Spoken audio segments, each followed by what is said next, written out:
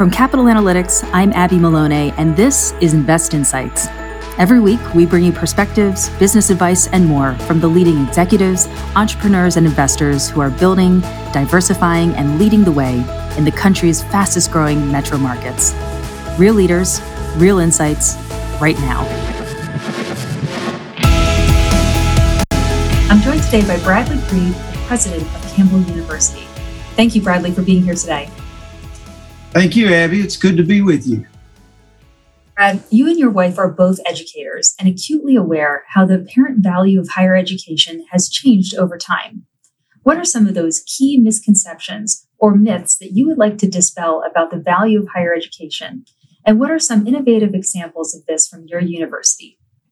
So I think the most common misconception that I deal with now, and I've been doing this for 30 years, is that there's just a questioning of the value of higher education, the return on investment. Is it worth what it costs? And it's undeniable that the cost of getting a higher education has increased. But study after study will show that in a number of leading indicators, whether it's wellness and health, whether it's an index of happiness, whether it's your satisfaction with life, actually the financial investment. If you want to ensure that you have a better life, then get a college education. It's going to pay off in the end. We do all that we can here at Campbell, a private university, to raise scholarship funds, and our donors are very generous because many of them have benefited from that and they know the value. So we try to make that investment with our students who have the dreams they want to achieve and are hardworking. And so my own grandfather, maternal grandfather, only had a fourth grade education. And he had the kind of mind where I think he could have been a very capable engineer. But anytime I received a new degree, he would say to me somewhat wistfully, well, you know, an education is one of those things that once you have it, nobody can ever take it away from you. And it was something that he didn't have, but he saw the value of because of the lack of it. And so if you want to have a better life, you need to look seriously at getting a college education. And specifically to Campbell, there was a study done by Georgetown University a few years ago that looked at national return on investment with colleges. And particularly private colleges fare well. And Campbell rated number 8th in our state here with return on investment. And we were in the top 20% nationally in terms of long-term return on investment.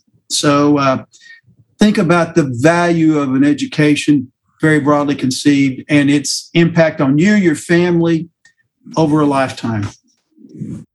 A common theme that arises in conversations with employers relates to a growing gap between hard technical skills that students are proficient in and soft interpersonal skills where they lack. How are universities such as yours key to helping bridge that gap, and what creative methods are you instituting to make that happen?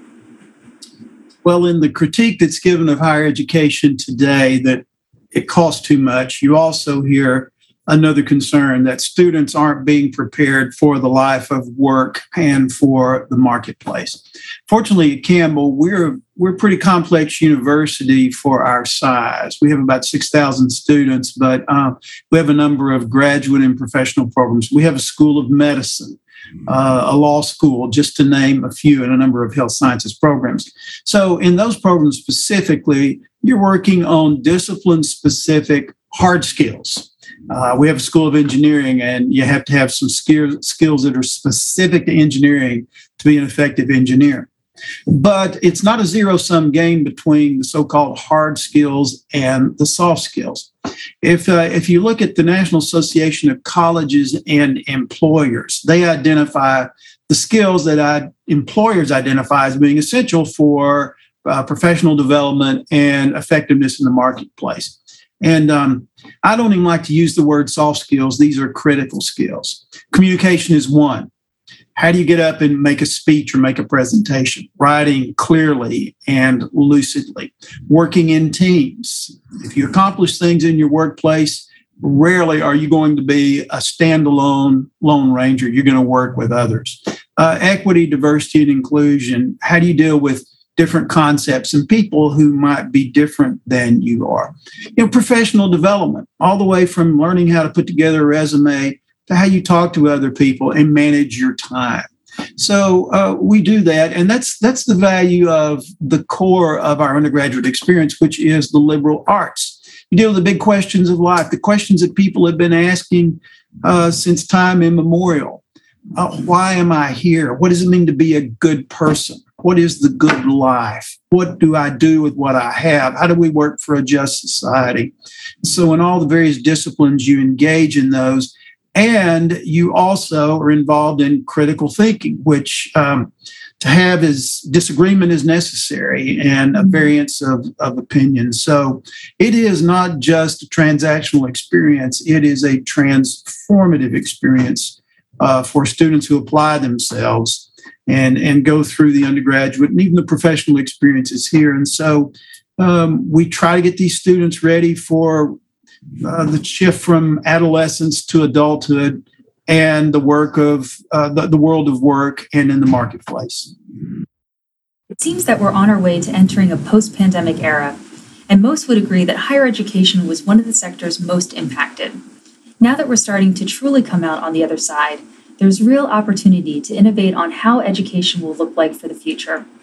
How will that innovative future look like for Campbell? And what are some of the creative ideas that you and your team are currently working on? 2 years ago, we said as we went into this with having a sense of our lives flashing before our eyes. I mean, it was a precarious situation. And I don't know how many times I can use the word unprecedented. It was all of that. But going into it, we knew that we needed to think seriously about what we would keep that we have done differently during COVID. I think one area is the use of technology in learning. Fortunately, we were able to pivot because we had a number of online programs and we even offer several degrees that are totally online. And so how do we continue to capitalize on the beneficial aspects of technology with online programs, hybrid learning, so that it can be an effective tool for pedagogy? At the same time, you're looking at high tech, you cannot lose high touch. They both have to be held in tension. So I am recommitted to the residential undergraduate learning experience. We've seen our students, and we hear this from other educators, in K through 12, how much students have lost during this time, not only in terms of academic skills and performance skills and so forth, but just in terms of their own social development and well-being.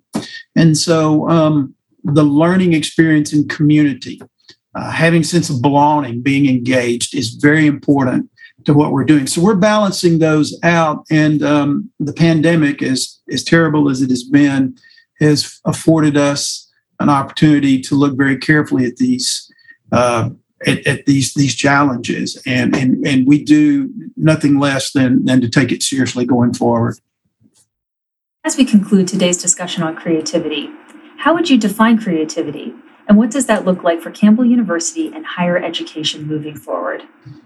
We normally think of creativity associated with the arts, somebody in music or the performing or visual arts.